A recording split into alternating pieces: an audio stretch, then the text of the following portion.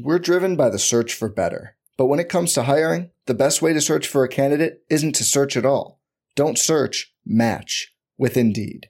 Indeed is your matching and hiring platform with over 350 million global monthly visitors, according to Indeed data, and a matching engine that helps you find quality candidates fast. Leveraging over 140 million qualifications and preferences every day, Indeed's matching engine is constantly learning from your preferences.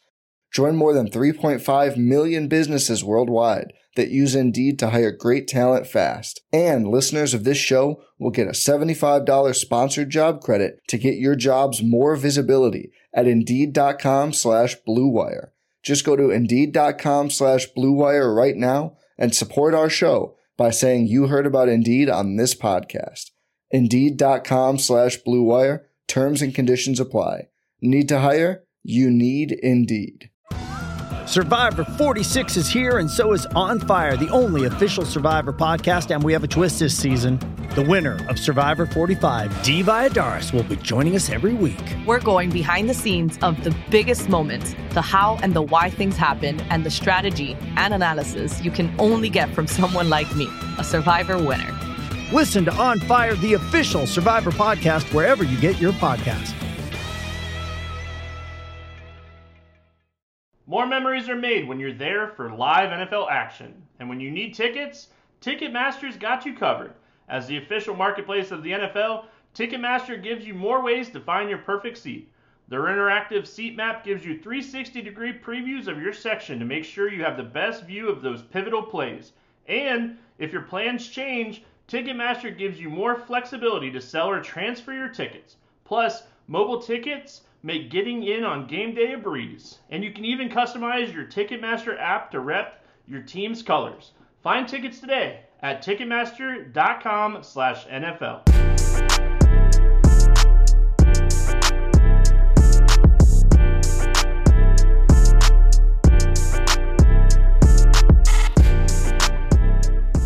Zach Wilson looked good. The Bengals got destroyed.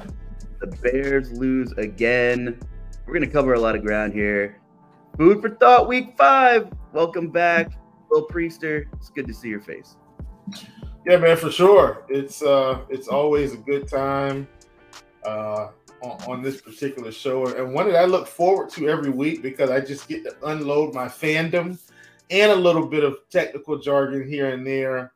So always just grateful, man, that this show continues to roll on with you and myself. I guess we're doing something right. We continue to get the renew button every year. And so, we're almost out of week 4, headed into week 5. And I can't wait to unload some goods for this. This should be a good show. I can't wait. I'm so excited because today we are joined by none other than Taylor TJ Zwarych. Why are you mixing in my first name in there, man? You sound like my one aunt and uncle who for some reason refer to me by my birth name as opposed to TJ like everybody else. But it's good to see you, man. I've been doing a few shows every now and then with Chief, and that's been real nice. But Luch, I haven't seen you in, it feels like months. And so excited to get together with you guys and talk a little NFL and just whatever else pops up on our plates. It just must really suck for you that, like by default, that you're playing for second in terms of the people who are named Taylor in terms of popularity in like the country. Like, you know what I mean? Like you're playing for second. It's whatever. But, we will not make any T Swift references after this because it's just like bombarding television and I'm over it. I'm over it. That's what happens when someone who is more popular than the entire league combined starts dating one of the players. Hey, you know what? Let's get right into it. And elephant in the room, a lot happened. So much happened, and things are finally starting to take shape one way or the other. We're finally getting to find out some more truths about who these teams really are now that we're entering the 5th week here. So let's throw it over to our guest here, TJ, first. What was your biggest, in terms of outcomes in games or player performances, what was your biggest holy crap moment from this past weekend? I mean, personally, from a personal standpoint, it is the Saints getting just torched by the Buccaneers, and I need them to have a new off. I need Pete Carmichael to be relieved of play calling duties ASAP, because they have way too many good playmakers in that offense for them to be doing so poorly. The Bills seem to really have figured out that Miami offense, and their defense continue to look pretty strong with a ton of takeaways. I found that one really interesting. And then the Bengals just really, really don't look good this year. One of my preseason predictions was that Joe Burrow was going to win MVP and throw for 5,000 yards this year. Whew, was I wrong? Yeah, those are three major outcomes that happen. Chief, touch on whatever you want to in that regard with those three things. You know, what do you want to look to? I mean, we talk about Joey Bungles quite a bit. On the flip side, though, like, great response from Tennessee after getting whacked by Cleveland. And, you know, Burrow doesn't look great. T. Higgins has fractured ribs now. Nothing good is happening. But for a defense that is more than respectable as well, the Tennessee offense, after looking dead, you know, almost hung 30 on them as well. So, you know, definitely panic button season in Cincinnati, I think. Yeah, I mean, but once again, I'm really not shocked with the Bengals this season. And I'm saying that because, once again, injuries can derail any franchise. And that's the bug that they're dealing with this season. And it started before the season even began with Joe Burrow. So, honestly, I really didn't expect the Bengals to win as many games anyway. That's another reason I was so high on Cleveland to start the season. If anybody listened to anything I've talked about preseason, like I was very high on Cleveland because of the unsettling situation in this division. Like, the Steelers suck. The Bengals, you know, Joe Burrow's been hurt from the start of the season. Now T. Higgins is hurt, and so that just left Lamar with new weapons. And Beckham's been hurt. Andrews has been hurt. Guys on the defensive side have been hurt. Guys on the offensive side have been hurt. Like, the one steady team has been the Browns, and then Nick Chubb goes down. And then Deshaun Watson didn't play this past week. So I think for me, the AFC North might be the most interesting division in football by the time we end this thing because of injuries. Like, to me, injuries have really just destroyed this division. Outside of, and Kenny Pickett got hurt yesterday, so we'll see what's up with that. The Steelers just probably need an overhaul. But outside of the Steelers, everybody else has like major injury concerns right now. Yeah, what a 180. I'm after that butt kicking that Pittsburgh took, and of course Kenny Pickett went down. It doesn't sound great. We don't have anything confirmed right now, but he's going to miss time. But I mean, you type in Steelers on Twitter, and you have every fan calling for Matt Canada's head. I mean, the offense is so bland. It's just 8-yard out route, 8-yard out route. It's so bad, and the offensive line, you know, with the additions they made, like, they're no better than they were. They have no run game either. They're extremely predictable. I forget what the exact numbers were, but I read somewhere earlier this week that when they were under center, they're running over 80% of the time. And when they're in shotgun, they're passing over 80% of the time. So these are professionals who are in the 0.1% of expertise of what they should be doing. And we're in week 5, right? We are just about a quarter of the way through the regular season. Every game matters. There was rumors that Mike Tomlin said he wouldn't make changes maybe today. What could that possibly be? I mean, I know, like, I'm playing the public side here, and oftentimes the public BS is wrong on social media and whatnot, but Matt Canada should have been gone last season, if not in the offseason. I know a lot of teams don't want to uproot and can offensive coordinators or defensive coordinators in the middle of the year, but at this point in that division, rip the Band-Aid off. I mean, there has to be someone on that staff who is a little more competent and a little less predictable that can do something, especially now when Kenny Pickett's going to miss time. I mean, what a difference a month makes, TJ. I mean, like, how do the Steelers begin to fix any of their issues? It's funny. I feel like almost everything you just said about the Steelers could have been directly applied to the New Orleans Saints as well. But with the Steelers specifically, like, it's like you said, it's a good time, I think, to rip this Band-Aid off because that division is so wide open this year. I think the Ravens and the Bengals were the two favorites, but both of them have just been getting, just like as Chief mentioned, so wildly torched with injuries. Like, it's been crazy how heavily those two teams have been attacked. So it does feel like a good time to deal with it. I wasn't really that high on the Steelers this year to begin with, outside of George Pickens, and so it really hasn't been for me that much of one of those things that has caught me off guard. But I don't think this is really going to be their year regardless. They got a great defense. I don't think that offense is going to be there. I think they need some more protection and that new offensive coordinator, but I think they're a couple pieces away and maybe just a few years of experience away with that offense regardless. Yeah, and just keeping it in that division with Cleveland, of course, it seemed like Watson was trending towards playing despite the super limited practice reps. And then, as we inch closer to Sunday, well, get in there, Dorian. The NFL DFS preseason darling just shows you the margin in skill gap between the guys trying to make the top 55 and the 90 guys that are playing in the preseason on every team, because they were about even in time of possession, well under 3 yards per play. He threw 3 picks, and Baltimore has.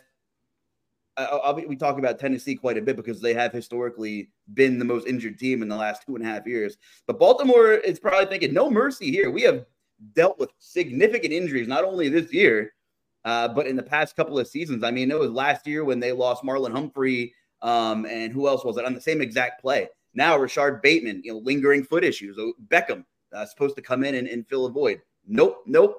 2 more off the list here. So that Browns defense was not put in a great position because of obviously the lack of, consistent drives by the offense. But, that defense was supposed to travel a little bit better than they did. And, taking nothing away from Baltimore, that was a massive, massive win. And, Chief, we talk about 1-score games and you can't help who's on the schedule and things like that. Baltimore could not help that Deshaun Watson missed that game. Maybe they were in that building. I'm sure they expected to thoroughly take care of business, and they did. They whacked Cleveland and got it done. Yeah, absolutely. Deshaun Watson being out of this game is why this game was a train wreck. So I want to hammer that home, because I think it's important, right? Like I've been talking about the fact that I thought Deshaun Watson was going to progressively get better and better this season. And right after we see a game that he's probably about as close to the old Deshaun Watson as ever, he goes out. Not only does he go out, remember, this defense in Cleveland was supposed to be elite, in a sense, right? One of the best defenses in football, and they lose 28-3 now. Part of that, and I think this is where I want to drive home the fact that competent quarterback play in the NFL is important. If Deshaun Watson plays this game, I can assure you they don't lose 28-3. I'd put my house on that. I'm not saying they win. I think they win, but my point is 28-3. Because of a lack of better quarterback play. So I think Deshaun's helping this team out a lot more than we realize, even if he doesn't look like Deshaun from Houston every single play. So I'll leave that about this division. I've got tons of other things I can cover. And I do want to talk about the bottom of the bottom feeders game, which was the Broncos Bears. These defenses are terrible. And I think from a DFS perspective, every week we need to just make sure we remember that. These teams can't stop anyone. We saw Justin Fields go out and throw for over 300 yards against this Broncos defense. Russell Wilson didn't have to do as much because he had some help on the defensive side, obviously. But this was a 31-28 game, and Justin Fields looked like a man among boys for 3 quarters. 2 quarters. Let's say 2 quarters. He still, got the fantasy production that he needed, but I don't want to bury the lead here. The Broncos and Bears defenses stink. And so I know we're not in look ahead, but in look ahead, we need to be looking at salaries for whoever these quarterbacks are facing and because people are going to score points on these teams, period. So from a DFS perspective, they're getting targeted every week. Every single week, I'm targeting the Broncos. I'm targeting the Bears. I'm targeting the Vikings. I'm going to target the Raiders. I'm going to target I don't want to overlook that because this is how you continue to win consistently in football. Just attack the bad defenses. Good guy. I don't care who they're facing. They're all-time bad right now. I can't believe after our show together where we were wrong about Zach Wilson sucking on Sunday night, you're going to try and make me play Zach Wilson against the Broncos in week 5. Zach Wilson is getting played this week. He has to get played. So he has to.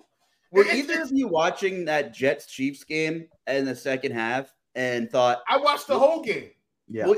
But the second half, when things just clicked, and I'm like, what the hell is happening? He's throwing back shoulder timing routes in tight windows, and it was just like, is it possible that something finally just clicked and there was enough rhythm? I mean, Zach Wilson in that stretch of 30 minutes of football, this sounds absurd, looked like a top 10 quarterback over from the weekend. And Zach Wilson is going to look like Tom Brady this week. Oh, wow. I take that back. Zach Wilson is going to look better than Tom Brady this week. I mean, he has, like you said, he has a serious chance to carry that momentum. Are we seeing, this is maybe a bad analogy, but one of my favorite periods in sports was Linsanity. Great documentary, by the way, where it's just like, holy God, this guy is just, going in MSG and dropping 30 a game and hitting buzzer. And Jeremy Lin's a fine pro, kind of like when Nick Foles took over for that Eagles run and won the Super Bowl. He was just throwing BBs, like performing way above expectation. Are we going to get to see Zach Wilson be for real or not? That's the question. It sounds like you're in, at least for this week.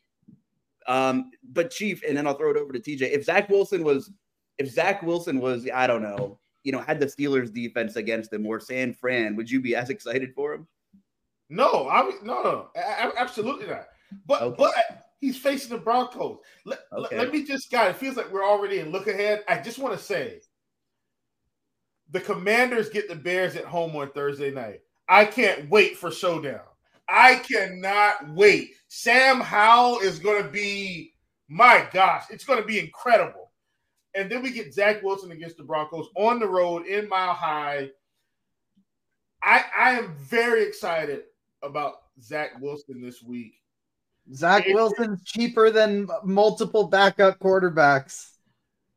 Listen, he's 4,900 on DraftKings, Chief. Listen, he's going in. I don't listen. These things don't make me puke because I've seen this. This was my measuring stick. God, I didn't believe this was going to be a Zach Wilson show. This is Zach Garrett Wilson, 6K. This was my measuring stick, Lutz. What was Justin Fields going to do against this defense? That was my measuring stick. Justin Fields, for all intents and purposes, has looked equally as awful as Zach Wilson this season. Equally. I don't care how you slice it. He has not looked good. Yesterday, he had about 250 at halftime, if I'm not mistaken. 250 in terms of passing yards at halftime, around there.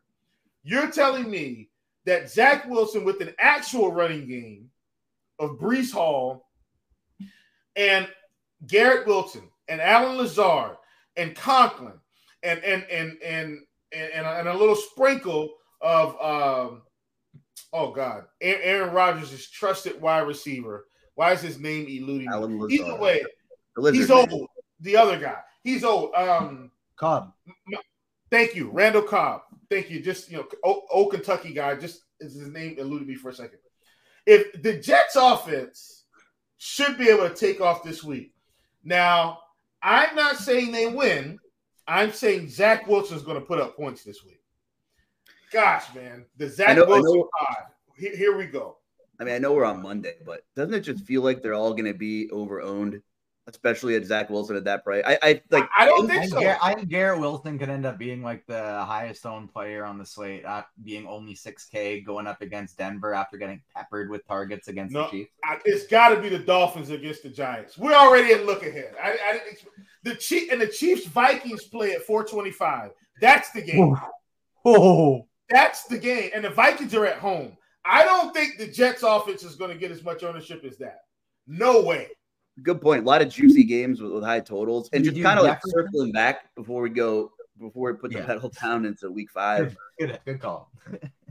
I mean, but it kind of meshes because obviously Miami throwing 70 up against Denver was a big deal.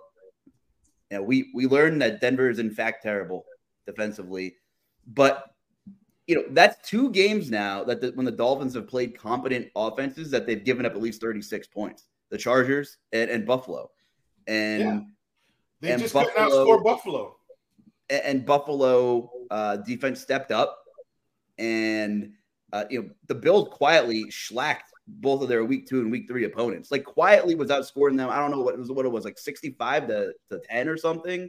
And, how about this one? Whenever the Bills have put up 30-plus points in the past 2 seasons, Gabe Davis has scored a touchdown in 7 of 10 games now. Just saying, if you think the Bills are going to hang 30, Gabe Davis is probably scoring. For whatever, as inconsistent as he was and kind of how disappointing he was last season in terms of DFS and ADP, but Gabe Davis scores when the Bills put up points. I don't know why. Like, there's no other science behind it. He just finds the end zone. But kudos to Buffalo. I mean, that kind of humbled Miami a little bit, very quickly. They're in a good bounce back spot as, they get the Giants in a short week, which we will get to. But Josh Allen looks completely different than he did in the first 4 quarters of the year. And I'm chalking that one up to the season. I'm still not high on Josh Allen. I mean, he's not getting the Aaron Rodgers treatment from me. I just want to say this, Chief. I want to say this, and then I'll give it to you. But you talk about Josh Allen making suspect decisions, this season. Well, what do you make of some of the throws Patrick Mahomes was making on Sunday night? If you're gonna like poo-poo on Josh Allen, you got to be like, what was Mahomes do? I mean, those were terrible throws. Some of those throws were. I don't think those were terrible decisions as much as just terrible throws. I think he got caught in the bright lights of Taylor Swift a little bit and just babied a couple of them. God, he was just 10 yards short on like 3 of those. It was so weird. Yeah, one of them he threw a duck. The ball was just spiraling out of control down the middle of the field. Listen, Patrick Mahomes' body of work says that's a one-off. So I'm going to give him a pass. Here's why I'm not as high on Josh Allen right now. So hear me out here. Hear me out. It's early in the season. And I think the expectations of this team is Super Bowl. Here's where I get really critical with the quarterback play.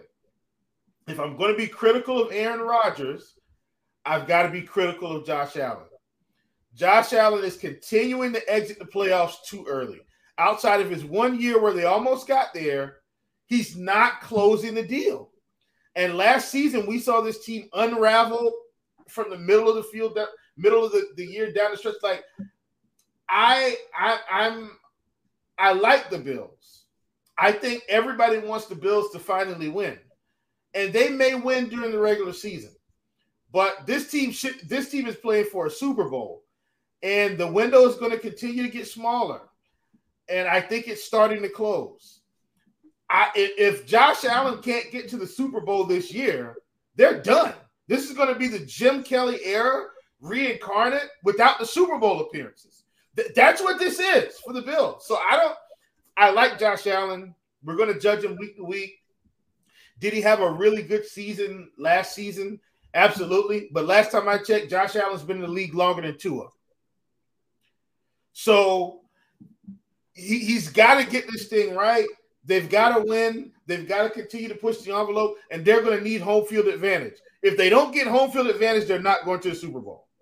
And I know we're jumping like way ahead. And as I always say, Injuries can derail any team season, and I'm all about that. When if he gets hurt and Diggs gets hurt, and another one of their primetime defenders gets hurt, which one of them got hurt yesterday. Like, I understand that. I always give team a pass. Your top 3 players get hurt. Come on, like give them. They're not going to the Super Bowl unless you're the San Francisco 49ers. That's the only team in history that can lose 40 quarterbacks and still win. That's it. Nobody else is doing that. The Bills have to stay healthy, and they have to get to a Super Bowl. Like this, they have to. If they don't, I don't care how great Josh Allen is in the regular season. We know he's great now. Prove it. Go win the big games. Why are we so hard on Dak Prescott, right? That's what I'm saying. Like, let's be clear across the board. Why are we so hard on Dak? He can't win the big games. He can't get into the playoffs and win. Why have I been so critical of Aaron Rodgers? He hasn't been able to get into the big games and get to a Super Bowl consistently to be considered one of these all-time greats like the media has made him out to be. But then you look at freaking Brock Purdy maybe going to a Super Bowl again. And we don't have him anywhere near the class of these guys. All right, I'm done. On the side, one more, and I promise I'm done. Jalen Hurts was a backup quarterback when he entered the NFL. He comes into a situation with the Eagles. Yes, I know he was playing in the NFC least. He's already made it to a Super Bowl. I know the AFC is hard. I don't care. Get to the biggest stage, and then we can talk. TJ, I think the common denominator between Josh Allen's terrible game and Patrick Mahomes is kudos to the Jets defense. I mean, yeah, I think they are a very strong defense. They got great corners. They have great pressure up on the inside. So I'm with you there. That Jets defense is definitely underrated. The one thing with like the Mahomes one is like there were plays he had people open and he just played like crap. He has every once in a while one of these games. And then the second people are like, he's garbage. Then he goes out and proves that, no, he's still the best damn quarterback in the league. And so I agree with Chief. I think it's just more of a one-off for Mahomes. And that Jets defense is quite solid. I know we mentioned the Pittsburgh game, but Chief, CJ Stroud again. He keeps doing it. Why is he not a Panther? No clue. I'm just not even going to talk about that. But I think what we're seeing from the Texans, it's CJ Stroud. But once again, TJ, you probably know this. I know Luch knows this. Does anybody know where DeMeco Ryans came from prior to this stint? Houston. Where he played. Well, he was coaching in San Francisco. And what was he doing? Coordinating defense. And that defense was flying around, and they were, a menace to society. And look, say what you want. He has this Texas team playing the best that they've played probably ever. And they've got a young quarterback in CJ Stroud that's getting it done. Luch, we talked about this. He's got the right complement of receivers to not have the names. He's got a guy that can stretch the field. He's got a possession guy. He's got a gadget guy. And he's got a tight end, a professional tight end. And while Dalton Schultz may not be getting all the targets he did in Dallas, he still can be a safety blanket. And I think they've coached Stroud. If you look at his target distribution, even though he has, a constant, Nico Collins seems to be his guy in a sense. He's spraying the ball to whoever's open. Well, to me, that goes off. Hats off to his quarterback coach. Hats off to his offensive coordinator. We don't need you to lock in on a guy. We need you to hit the open man. And guess what they're doing? They're scoring points, and they're winning the games that they need to win. And if they continue to play like this, we'll see how everything comes together. They play the Falcons this week on the road. If they win this game, I'm going to be very impressed. Not because they're playing the Falcons, because it's traveling now, right? If you can travel and win games in the NFL, you've got something going. So let's see how this rolls this week when they go to Atlanta. But Stroud's playing phenomenally. it's a great spot for them. Atlanta's coming back from London. So what a spot for Houston to if you're going to play a road, a rookie quarterback on the road, that's the situation you want. Team's coming back from another country. Like, yeah. Are you buying TJ Stroud, TJ? He looks pretty damn good. Like you gotta, sorry, Chief, but I mean, as a Saints fan, I'm not mad about Carolina's failures, but you gotta be wishing as a Carolina fan that CJ Stroud or Anthony Richardson was maybe your guy over Bryce Young right now.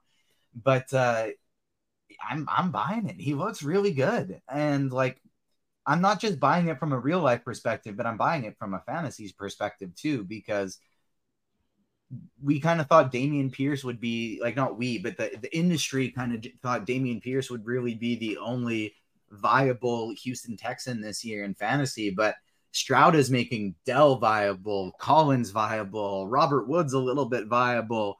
So many, like he's flinging it and he's doing an absolutely incredible job. What is it? 300 yards last week. He's getting close to setting rookie records for most passing yards in his first few games. He is on pace for the most passing yards in the history of for a rookie in the history of the NFL. Who knows if he's going to keep this up throughout the season, but like, it's tough not to buy into this start because he looks pretty great. One of the biggest knocks on him was, he can't extend plays. Well, they're missing 3 starting offensive linemen, and the fact that he was able to, protect the football, extend some plays. I know he didn't hit like 70% of his passes or anything, but he can extend plays. If you saw any of that game, he was rolling out on the run, throwing darts. I mean, just awesome stuff. And we talked about on the pod last week, Chief, how is Collins, Dell, and Robert Woods, and like typically every week, 2 of them is getting enough volume to want to be in your player pool. Last week it was Nico, 9 targets, huge day. Pretty much broke the slate at the wide receiver position. And Robert Woods didn't do anything, but he had 6 targets, and Tank Dell was the odd man out. So it seems like Stroud is locking on to maybe 2 of his receivers that he likes matchups in every week. And maybe one of them's having a fantasy day. Every week so far between Collins and Dell, I think, or unless maybe 3 of the 4 weeks, like one of them has been massive upside every week. Week 1, it was Nico. It was Nico again in week 4. And I think Tank Dell was the 2 in between weeks, if I'm thinking correctly. And Nico's he's had like one that was like kind of solid. Like the yards and catches have been there. Like I think one week, I don't know, he had 6 for 56 or something, and maybe no touchdowns. I'm pulling that out of thin air somehow, but you get what I'm saying. Like last week, I know he had the big week, and I know he had another big one sprinkled in somewhere. And then the week before, the week before this week, it was kind of a down week. And I think week 1 and 2, I think he had really good weeks. Just from a fantasy perspective for his price. Well, we covered a lot of ground, so there's a couple more. Can I say one more thing about last week? One more thing? No, we're going to stay here. Yeah, we're going to stay for a little bit. Yeah. So, I don't want to overlook. So, like a lot of times, let me say this: in the NFL, the talent between 2 teams is generally not as far apart as we think. Like in college, if Alabama plays one of my local college teams like Charleston Southern or the Citadel, like these teams are going to get smoked, right? They just don't have the talent to keep up. In the NFL, even the worst team still has talent, right? It may be a philosophy issue, it may be a coaching problem, it may be a front office problem, but at the core of it all, these are all professional athletes, and there's some real talent on these teams. The reason I'm mentioning that is because not only did we see the Chiefs win 23-20, we also saw the Eagles win 34-31. And I wanted to point that out because good teams find ways to win games.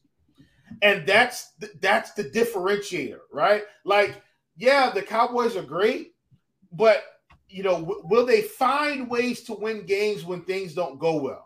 They're not going to beat everybody 38-3 every week. And I think we saw a little bit of that in the Arizona game where, the butts are clinching up and they're getting a little tight. It's like, hey, Dak defense, we got to find a way to win this game, right? Find way.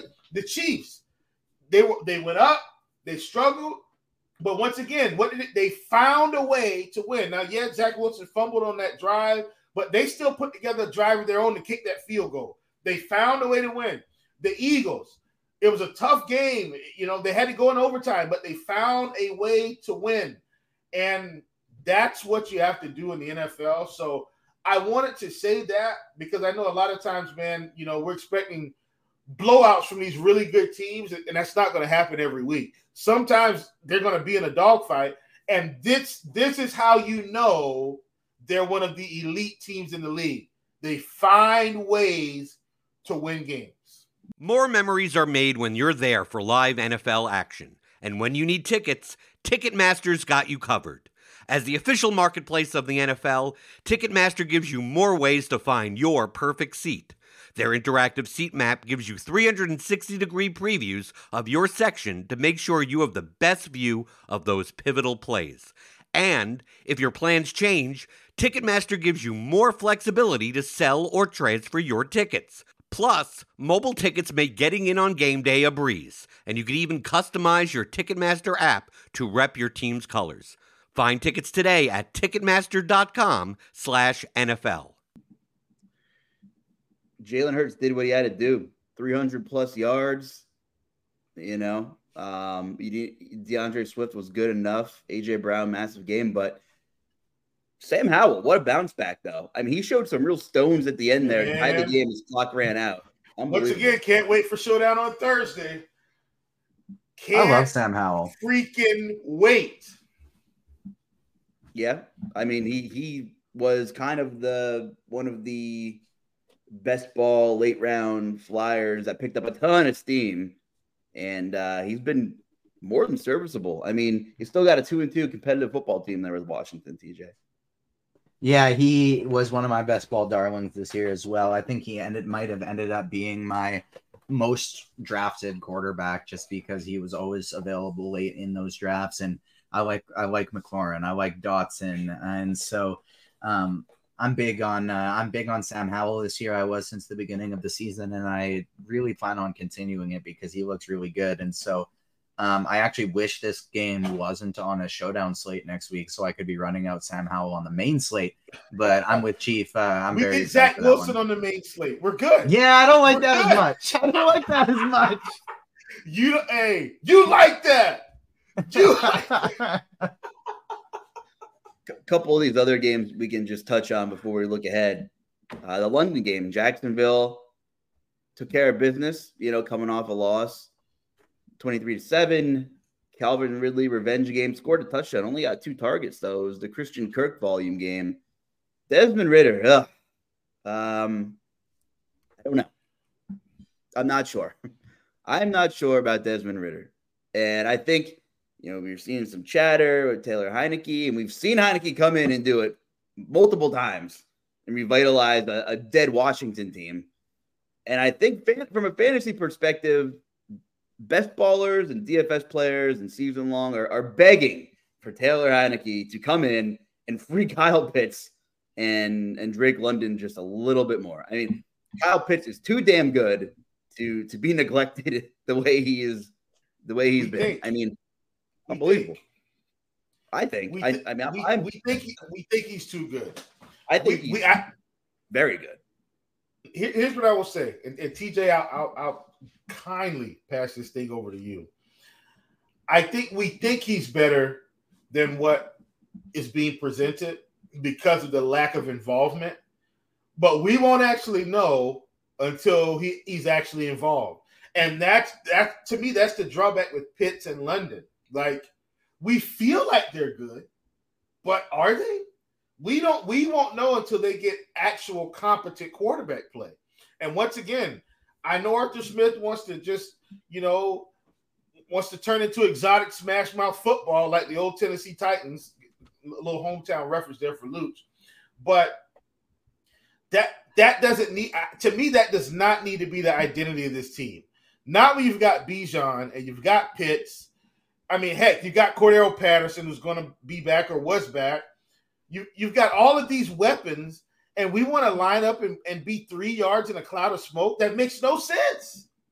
Put in a quarterback that can throw the ball down the field and give you a shot to have some honest offense.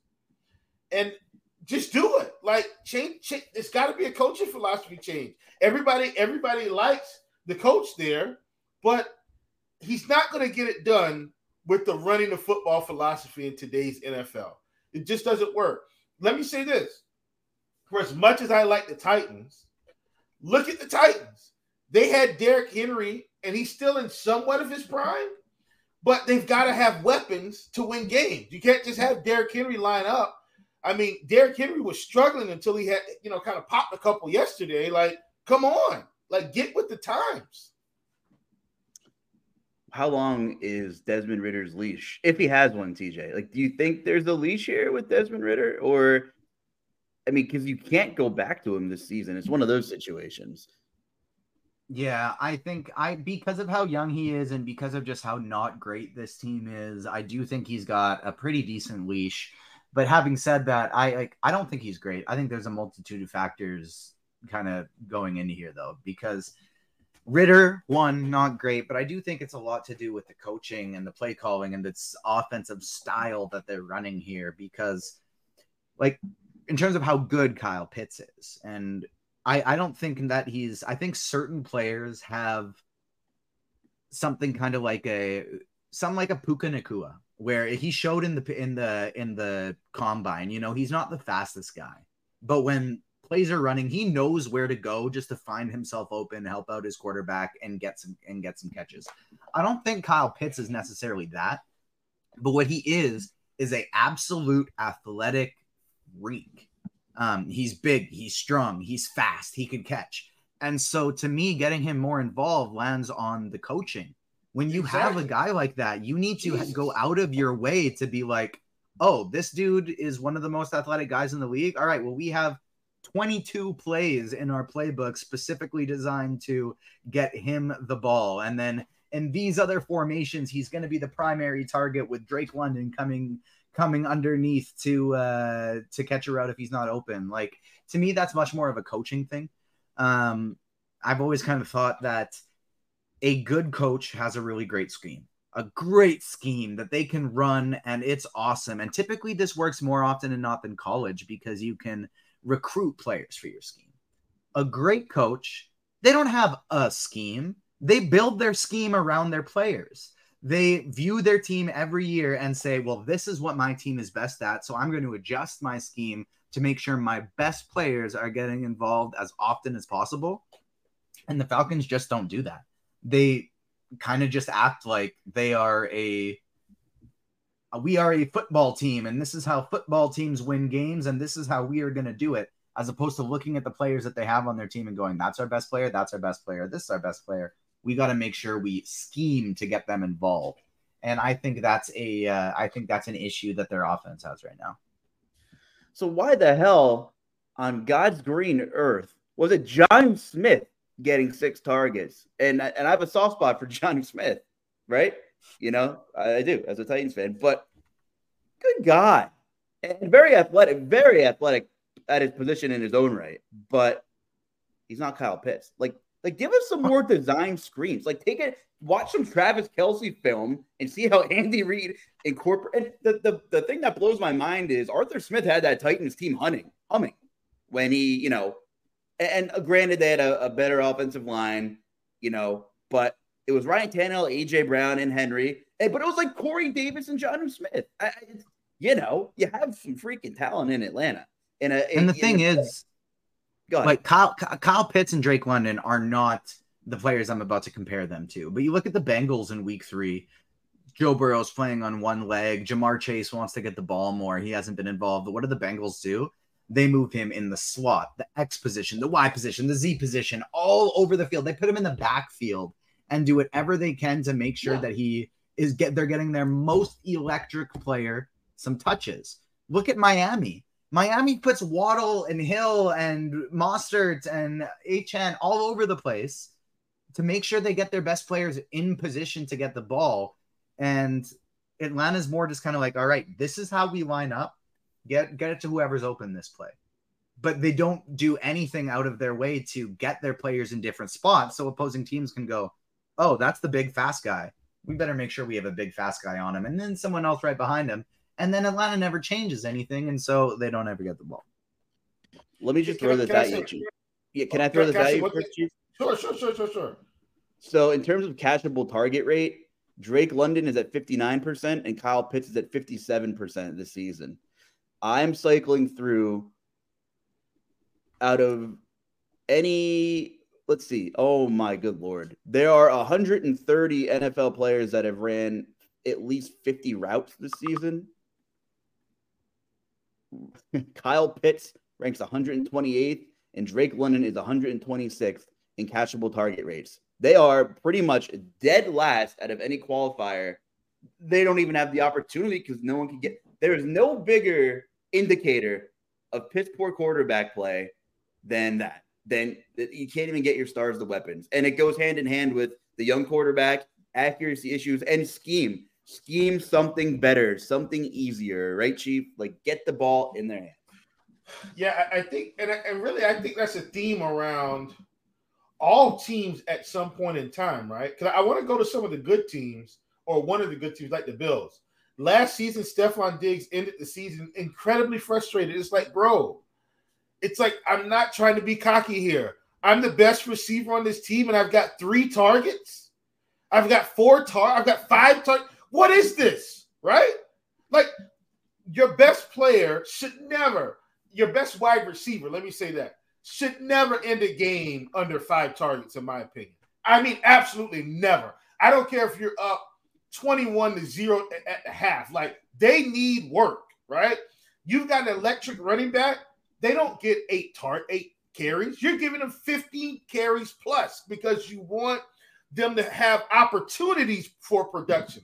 Like, a lot of times, that's what targets and carries are. They are opportunities for production.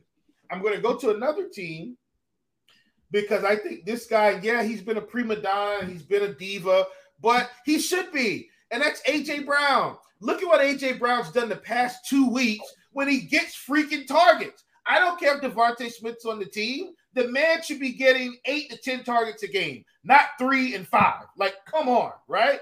And that's the issue, man. I feel like an old man yelling at the clouds on this episode, but that's the freaking issue with the stupid Falcons. Like, get the guys the opportunities. The only guys that have opportunities that are actual is the freaking running back room. Bijan's going to get opportunities. Algier's going to get opportunities. Heck, Devin Ritter's going to get opportunities. Cordero Patterson's going to get opportunities. And the wide receivers just have to stand out there and hope that the ball gets thrown to them a couple times a game. That's freaking piss poor coaching. Get the guys the ball. This is my favorite. I love this. That was awesome. Get the guys the ball. There's the name of the podcast. This get the guys the ball. And just for reference, TJ, the lowest catchable target percentage on the Buffalo Bills out of their top 4 guys, meaning Gabe Davis, Stephon Diggs, Dalton Kincaid, and Dawson Knox, is 83%. And Dalton Kincaid just got there. He freaking just got there. And we have Drake, and we have Drake London and poor Kyle Pitts under 60%. It is what it is. You got any last words about last week, TJ? That's why we said we got to it's twofold. 1, Desmond Ridder isn't making good passes, and 2, you can get those numbers up a lot higher if you throw a lot more screen passes, dump passes, specific plays to get those guys involved. And so they got a lot of things that they got to fix. Speaking of a lot of things that they got to fix, I'll start it and end it with my poor Saints. It looks like they are going to be without.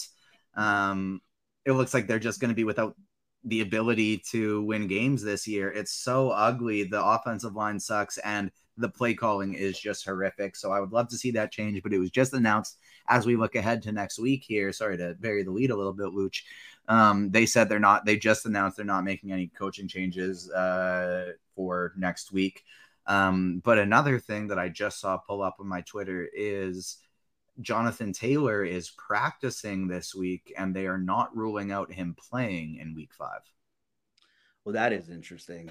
And I know if you're listening and you're a Cowboys fan, you're thinking, how did they not mention the Cowboys bounce back? We will talk about them because they have a huge game this week. How could you not mention the Rams Colts overtime thriller? And Anthony Richardson popped off for over 30 fantasy points because he's running the ball like crazy. We will get to them as well because they have a huge divisional game. I completely forgot about that the poor Jaguars have 2 back-to-back games across the pond, and they're staying in London to play the Bills. So I know we just talked a lot about Atlanta, which I didn't expect, but that's why I love this. Does that actually favor Jacksonville already being there for 10 days or whatever it is, and having Buffalo coming off just the highest of highs in a big division win? We have another London game. We have Kegs and Eggs, baby, 9:30 Eastern, Buffalo and Jacksonville in England. I don't think Jacksonville's good enough to beat the Bills straight up. I'm still taking the Bills. But they got the handicap of being the time change and a lot of unconventional. I don't think it's that big. They're the home team. Like the Jacksonville Jaguars are England's football team. So they've been the one team that's been there every season. They're basically at home when they go, and I still think they're going to lose this game. I don't think it's as bad as the Dolphins lost this week. Let me say that. But I think they lose. To me, it's going to be just like the Commanders, Eagles, the Chiefs, Jets. Remember, good teams will find a way to win. The Jaguars are trying to be a good team. I do think the Bills are a good team. They just have to close the deal now. And that's where I'm at. Kind of like the under in that game. It feels like it's going to be a little uglier.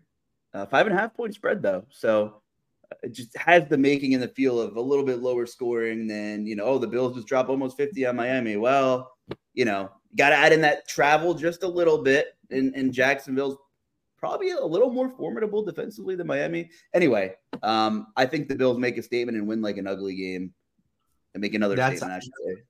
I don't disagree with you there, and I don't actually agree with Chief too, and that it will be similar to those previous games he mentioned, which leads me to like the best is I want to take Jacksonville with the points. I don't want to think I want to mess around with the money line, but Jacksonville plus 5.5. Oh, okay. 5.5 for Jacksonville. I don't mind that at all because I do think this will be a close game. What are the odds? Minus 120, I assume? I haven't looked at that. I just saw the spread on an app.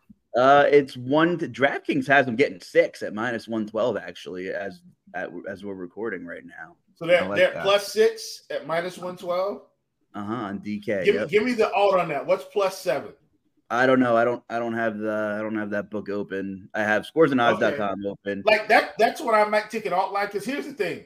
Like I do think the Bills are way more explosive than the Jaguars right now, but I'll take a touchdown for sure. Like in the NFL, I'll take plus 7 all day. Most games aren't going to be won by more than a touchdown, unless it's like when you look at obvious matchups like 49ers, Cardinals, Cowboys, Patriots, and even Chiefs, Jets. Imagine this. I took the money line on the Chiefs, not the points. Thank God. But you see my point? Like in the NFL, the talent gap isn't as wide as we think in most situations. So I'll take plus 7. Matter of fact, I'll take plus 7.5. Give me a full touchdown. I'm in as long as it's minus 150 or higher. EJ, bring us into another game.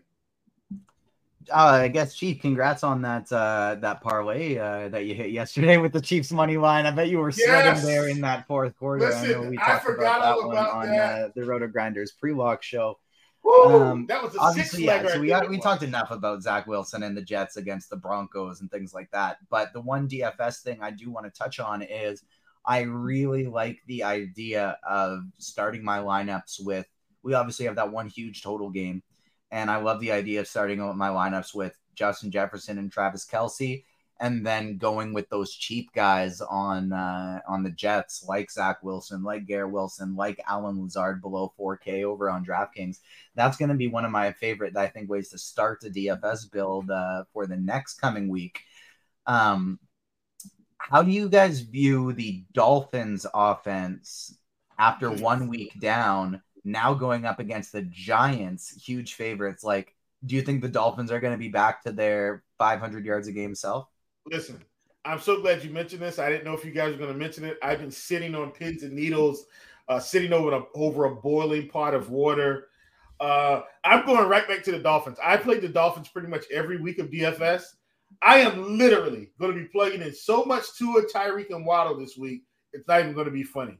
If you don't think this team's going to get off against the freaking Giants, my gosh, like, I hope the Giants play well tonight. Like, that's really what I'm hoping.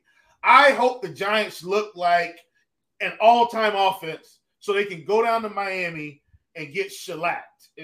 And not shellacked. I actually want the Giants to keep up so Miami can keep scoring. But my point is, I think this is a primetime spot for the Dolphins. I think they're going off again. I think the Dolphins score 30-plus points here. So anything I can get on the books, like they're probably going to come in, I don't know, maybe 24.5 or something.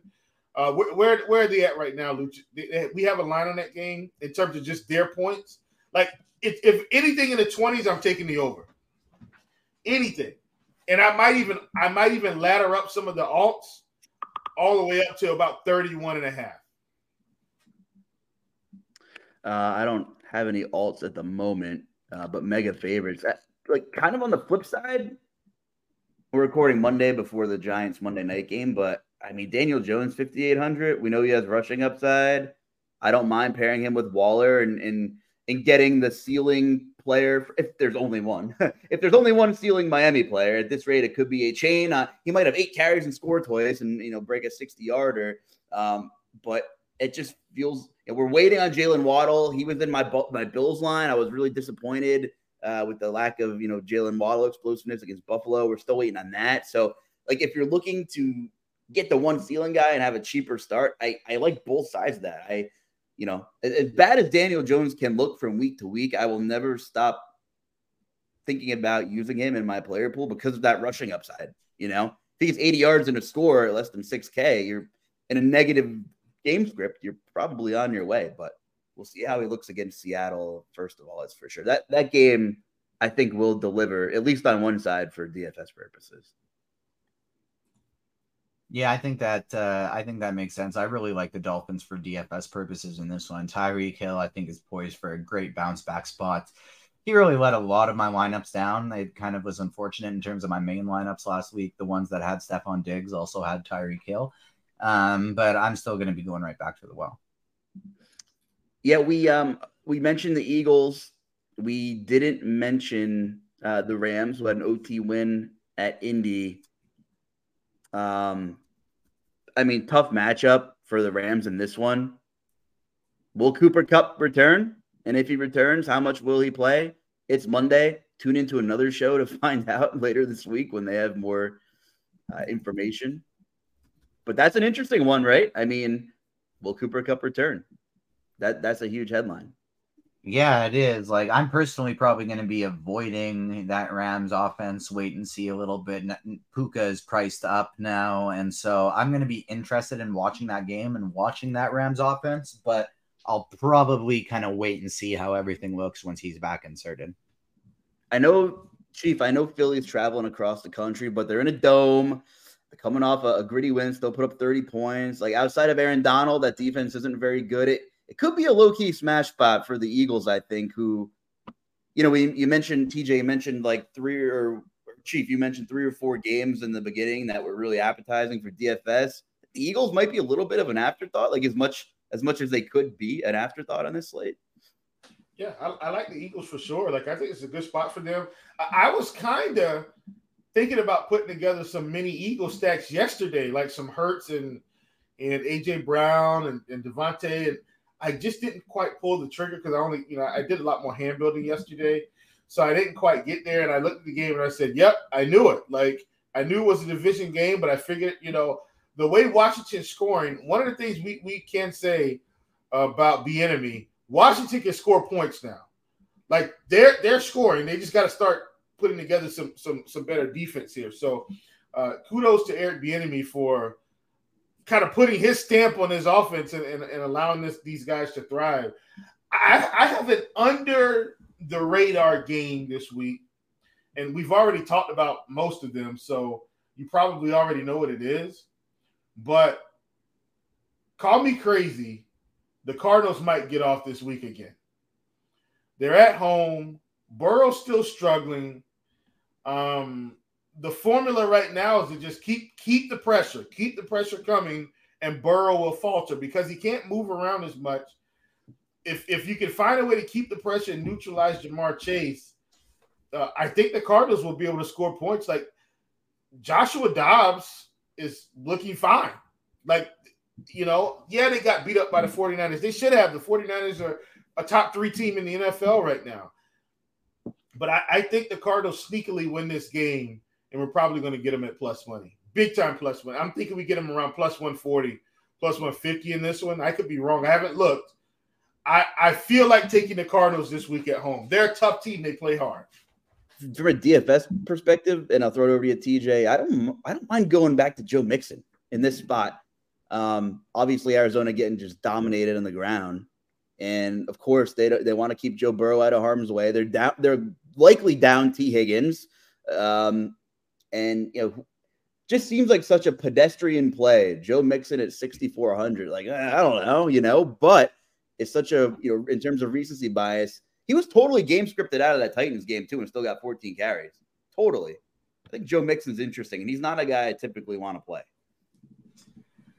I don't know if I'll get there because I just honestly don't know if he's good anymore. Like, I think running backs just get to a point. You're seeing it with Dalvin Cook, too, where it's like when they lose that half step, they just are not that same player, and it hits in the late 20s. So I don't really think I'm going to be going to Mixon in this spot. I like Alvin Kamara a lot more for just like $100 cheaper. Kyron Williams more for a couple $100 more. And even Achane and DeAndre Swift, who are cheaper than them. So I just like that mid-range of running backs so much. Breece Hall at $5,400, Miles Sanders at $52. I definitely am just going to be sticking in that range as opposed to, like he's in the same range, but even James Conner's a similar spot. I would in same game. I would rather go with him. I think. I know what we briefly talked about the Vikings game, Chiefs game. Should be a lot of firepower there, but so many. And I don't know how ownership's going to break down here later in the week. But are less people going to pay up for the Mahomes Kelsey than we were anticipating? I know it's Minnesota, but how much value did we talk about? And how many games, like that Miami game, did we talk about? Every now and then, Kelsey hasn't had that game yet, right? He was supposed to have that game against the Jets. He didn't have it. I kind of feel like the Vikings can't stop a nosebleed. Am I on the wrong side of thought process here, or is everyone going to galaxy brain themselves into not giving them to the ownership they deserve? Because you're going to have to pay for them, right? You're going to have to pay a premium to play both of them. You think they'll be popular? Like the most popular duo? The stack will definitely be low owned, I think. Mahomes because they're expensive. Price, yeah, exactly. I think Mahomes at that price is going to be tough, especially pairing them together with how many great receivers we want to pay up for this week. But Kelsey on its own, I think, is a fantastic spend up.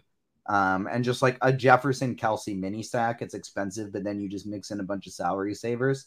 I would rather do that than Mahomes and Kelsey. TJ, I know you have to bounce, so is there anything else you want to get off your chest here before you leave us? I've had a disappointing past couple of weeks. A lot of really good takes just mixed in with a couple, one or two bad ones that bring down a lineup and sets me in the min cash range as opposed to a big win. So hopefully going to turn it around. I feel like, I can't see myself getting to much Patrick Mahomes, Jalen Hurts this week, just because there are so many other great options from a DFS standpoint who are nice and cheap. I have no problem getting to, a little bit of problem getting to Zach Wilson, but Zach Wilson and Anthony Richardson and Tua Tagovailoa, all these guys, low 7Ks or for Wilson's sake, sub 5K. I'm going to be looking at save salary there, save salary at running back, and just get as much Jefferson, Tyreek Hill, AJ Brown, Chase, Waddle, all of these great receivers who are so expensive. They're definitely going to be my priority in DFS next week, and probably for the next few. They were my priorities in best ball this year. These early expensive wide receivers, that's I think they're going to be the top dogs from a DFS standpoint all year long, them and Christian McCaffrey. And so on a slate like next week with no Christian McCaffrey because he's in the night game, I can't see myself spending up at running back too much. It's going to be all about those receivers. Chief and I will cover a little bit more ground, but we'll get you out of here. Where can the people find you on Twitter, TJ? So you can find me on Twitter, TJ_Zawarich5, ZWARYCH5, and I'm always posting content on the Roto-Grinders page, so you can usually just find me on those socials as well. I'm writing up Thursday Night Football, Sunday Night Football, and Monday Night Football prize picks articles, as well as DraftKings and FanDuel strategy for the Sunday Night Football showdown, expert surveys, my top fantasy quarterback rankings for every week, and so I do rank them 1 through 32, at 1 through 30, everybody who's playing, no matter how many games they are, with a little blurb about each of them. So make sure you check out those articles. And yeah, you can find me on socials, TJ_Zawarich5, or also at Agents of Fandom, where I'm talking about movies, TV shows, and video games, stuff like that. Appreciate it, buddy. Enjoy the rest of your week. Check out TJ. We'll close out here shortly. Thanks for joining us again. Appreciate it. Chief, this doesn't have to be a super complicated. Doesn't have to be a super complicated answer. Are you in or out on Derrick Henry this week? Kyren Williams just had a hell of a game against these Colts. You know, they still have to force Buckner, but they had some trouble, keeping some points off the board. Big divisional game, usually pretty gross. But you have Anthony Richardson, who's been putting up points at will against a good Titans front seven. I don't know. There could be some sneaky points. I'm not feeling like some kind of crazy stack here, but I feel like if Pittman gets 10 targets, maybe he's certainly in play. Derrick Henry looked pretty good. The Titans were blocking really well. He typically has pretty good game against the Colts. Maybe you look at Pittman, or Henry, excuse me. Not like a ton of a super healthy game environment, but there are some individual one-offs, I think, in that game that could be pretty interesting. Yeah, man. I was on Derrick Henry last week. I talked about it, especially on DraftKings, where the price had come down to $7K. And nobody was interested in playing him. And once again, we saw him pop for, I think, was it 122 and a touchdown? And he threw one. And he threw one too. Right. So that's what I'm saying. It's like, look, Derrick Henry is still Derrick Henry. He's just kind of one of those guys you have to play every week. And as the price had come down, I talked about it on the Blitz show. I said, man, Derrick Henry at 7K is like, this is a good spot to start getting some shares, and sure enough, he came through in the clutch. So I don't hate the Derrick Henry call at all. And Tyjae Spears is really cutting into his work like a lot, but it's keeping him fresh, and he's gonna get the goal line work regardless. So I think he's interesting. I think we're on the same page there. I promised we'd talk a little bit about Dallas, and I know you got to get out of here soon too. So huge NFC Sunday night football game, Dallas and San Fran. Dallas completely responded, forced New England to make a quarterback change in the middle of the game. We know New England had their problems, and I know you can't just say, well, Team X beat Team Y, so Team X should also beat Team Z. New England hung in there against Miami a couple of weeks ago with that bizarre ending. But maybe we're pumping the brakes ever so slightly on Miami, right? That defense, we'll see. Dallas, no doubter against New England. Now they'll have arguably the toughest test in the NFC outside of Philly, traveling to San Francisco outside. I got to be honest with you. I do not expect Dallas to win this football game. But even if they keep this thing down to the final 3 or 4 minutes, I'll be very impressed. I will be very impressed. Big win for them regardless in week 4. What are your expectations with them against the Niners, Chief? Get destroyed. As simple as that. The Niners are the better team. I know the Cowboys, their defense is good too. But the Niners are at home. It's a Sunday night game. Dallas is coming off of another thrashing. They just bounced the Patriots right out of there. I mean, I just think the 49ers are a better team, a better interior organization right now. And when you can continue to win games with Brock Purdy, that should tell you all you need to know about how good this team is. And that's not an indictment on Brock Purdy. It's about how this team is set up and built to win. Vegas has it as a 3.5-point game only as of right now. It just doesn't – Dak Prescott hasn't won many of these outdoor across-the-country games. It just feels like, against a tough defense that'll probably force him to be one-dimensional at some point. So I think it's going to be squarely on his shoulders to when it comes down to the fourth quarter, maybe they're down by 4 or 6 or 7 to do something, to go out there and do it. Yeah. I mean, I'm not writing Dallas off as a bad football team. Okay. That's not what this is. I just think the 49ers are a better football team. And if this game was in Texas, would you have a slightly different opinion on how, on a outcome of this game? No, not at all. So you're selling Dallas a little bit. Is it more of a New England is kind of a mess thing? Just looking back. Like, can you gauge anything off of that game? I mean, they were supposed to beat New England, right? Yeah, right. Like, they're at home. New England's not a better football team than them right now, even though Bill Belichick's the coach. So I think their defense is better. Their offense is absolutely better. They should have beat New England. It didn't help that Mac Jones had so many turnovers, right? Like, that's the thing. Like, Mac Jones had a ton of turnovers. Dak doesn't play defense. He plays offense. So, opportunities were created. They're not going to get those gifts this week. They're not. Like, Purdy's not turning the ball over 4 times. He may turn it over once, and he might not turn it over at all. So if the defense isn't going to get the same amount of opportunities or create the same amount of opportunities for the offense, I can't in good conscience take the Dallas Cowboys to beat the 49ers, no matter where the stadium is. We are almost, it's only Monday, and I get it, but almost all of the money and all of the bets are on San Fran with the spread and the money line. We'll have to see how that trends throughout the week. You would imagine it would have to move. And if it doesn't move, then that's a kind of a sharp indicator. Like, if that thing is still 3.5 by Saturday night, or maybe 4, like that I think you're right. I think San Fran is the better team.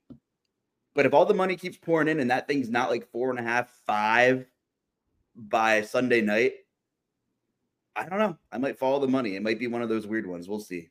But big prove it game from Dallas, I guess. We could leave it at that. It's a big prove it game for the Cowboys. So absolutely. I know you got to get out of here, man. So anything for story time before we head out? It's almost a wedding, and I think that's going to be my big thing every week now. It's a countdown. And we're almost a month away. The wedding's November 4th, so we're 32 days away. 32 days away. Wow, does that make it sound really real? But I couldn't be more excited. Love you, Geraldine. And she doesn't listen to this podcast, by the way, so I'm literally just saying it because I love her. She won't even hear this, but I'm definitely ready, and I can't wait. That's awesome, man. Let's wrap it up. We will be back next week. Big shout out to TJ. Yep. I need to make my way down to Nashville before the end of the season. My problem is, and I guess this is my little story time, is I want to go to a game that matters. I don't want to book a trip, spend the money, and it's a meaningless football game. You want it to mean something, right? You go to your favorite team's game. So that's a conundrum I'm in. And of course, the Titans are 2-2 now, and I don't know what they are. It's typical Titans team. You don't really know what they are until they have a playoff game and it's tied up going into the fourth quarter, right? It's who they are. So we'll find out some more about them this week against the Colts. Chief, where can the people find you on Twitter? At Chief Justice 06. Chief Justice 06. I am the Luch. Thank you all for tuning in. We'll be back at you next week. Have a great weekend and good luck, everybody.